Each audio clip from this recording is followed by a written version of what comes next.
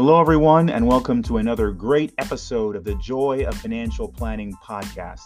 My name is Jason Howell, and I originally started this podcast as a complement to the book I wrote a few years ago called Joy of Financial Planning, Transforming Your Finances to Help You Achieve Your American Dream, or something like that.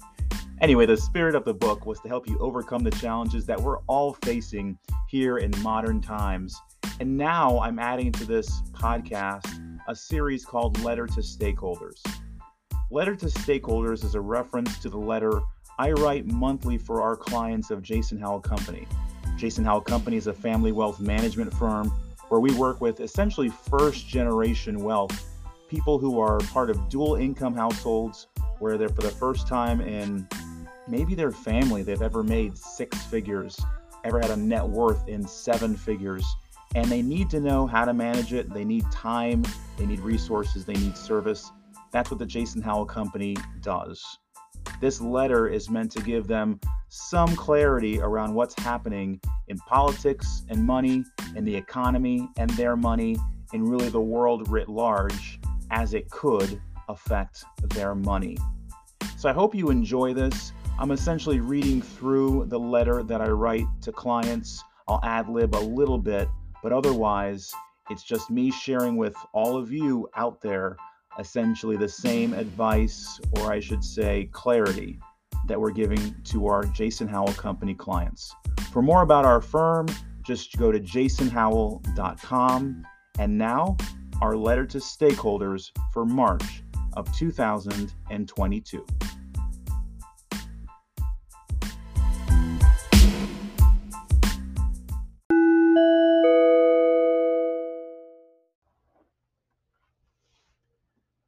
Friday, March 4th, 9:36 a.m.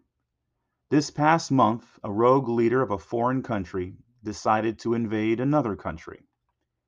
The apparent goal was to take over that country's resources and lead the country's people as they once had in the 20th century.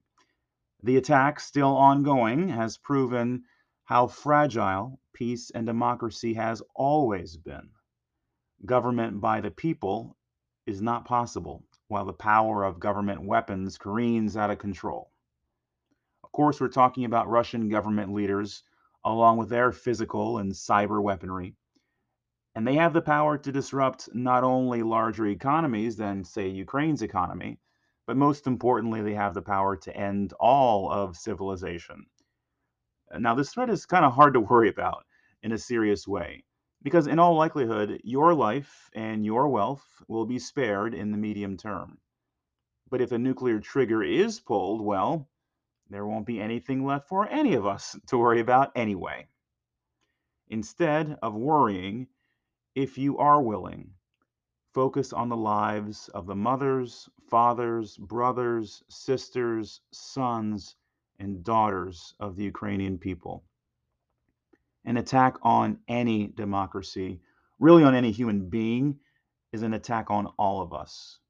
That's what being a stakeholder is all about. You know that.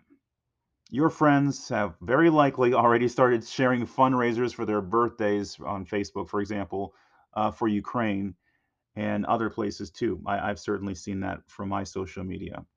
Now, whether you donate, volunteer, fight, or just get educated, I want you to know what I've thought about and just feel like I know. You are not helpless. We are all Ukrainians now. Supply and demand. It is impossible to separate the juxtaposition of geopolitical crisis, pandemic, threats to the global economy, etc. As you maybe finally start leaving the house on a more regular basis, it will be obvious that gas prices are higher. Last week, I reminded my students at George Mason University, I like to call it Great Mason University. They're celebrating their 50th anniversary of graduations this year. I like to remind them that the laws of supply and demand, not US presidents, are typically to blame for gas prices. In 2020, demand for gas or oil was so low that oil contract futures were selling for less than $0 per barrel, My stepmom called me and asked about buying oil. I told her, "You don't know how to buy oil. I don't know how to buy oil. Let's just leave it be." At the time, there was no room to even store excess oil that was being pumped but not used. And so, literally, it had a negative price, future price, which is just crazy. I don't think that actually ever happened before.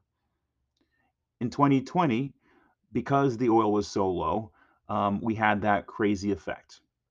However, today, those same contracts are hitting decade-long highs, over 110 bucks a barrel. And as of today, it's up to 130 bucks a barrel. What's the difference? Well, for a couple of things, we're driving more, we are flying more, and oh yeah, there's a worldwide concern about Russia's ability to supply oil, not to the United States, but to Europeans and the parts of the world where they often do supply. Up to about 40%, I believe, of all European oil comes from Russia, or at least it used to. The United States gets most of its imported oil. Again, of the oil that we actually import, we supply a lot of our own oil. We get that from Canada and Mexico. Demand is up. Supply and demand pressures are, of course, to blame for inflation as well. Only a small but growing percentage of the consumer price index, which is the measure you most often hear quoted for inflation, CPI, only a small percentage of that is the cost of gas. The biggest component of CPI is a category called shelter. It's nearly a third of that indicator. And the rising cost of housing is no longer limited to metropolitan areas like here in the DC area. Now you can feel that nationwide, wherever you go. Montana, Tennessee, yes, California, yes, DC area, yes, New York area, but even a lot of localities that you would have never thought would be difficult. The cost of cars, the cost of food, and food both at grocery stores and restaurants are all going up. Even with the wage increases that we're facing, inflation is making day-to-day budgeting harder and harder. So what do you do? Well, last month I wrote about how market sentiment, quote unquote, can drive stock market volatility, which volatility is a nice word for ups and downs in the stock market. The sadness sentiment surrounding whether we are really going to reopen this time or whether inflation will get lower and whether we are really just going to let Ukraine fall is economically upsetting, far less anything else. And yes, our seemingly cold, heartless economy has feelings too. But you need not worry. You are not invested in Russia. Our clients are not. We are minding the store of your financial plan.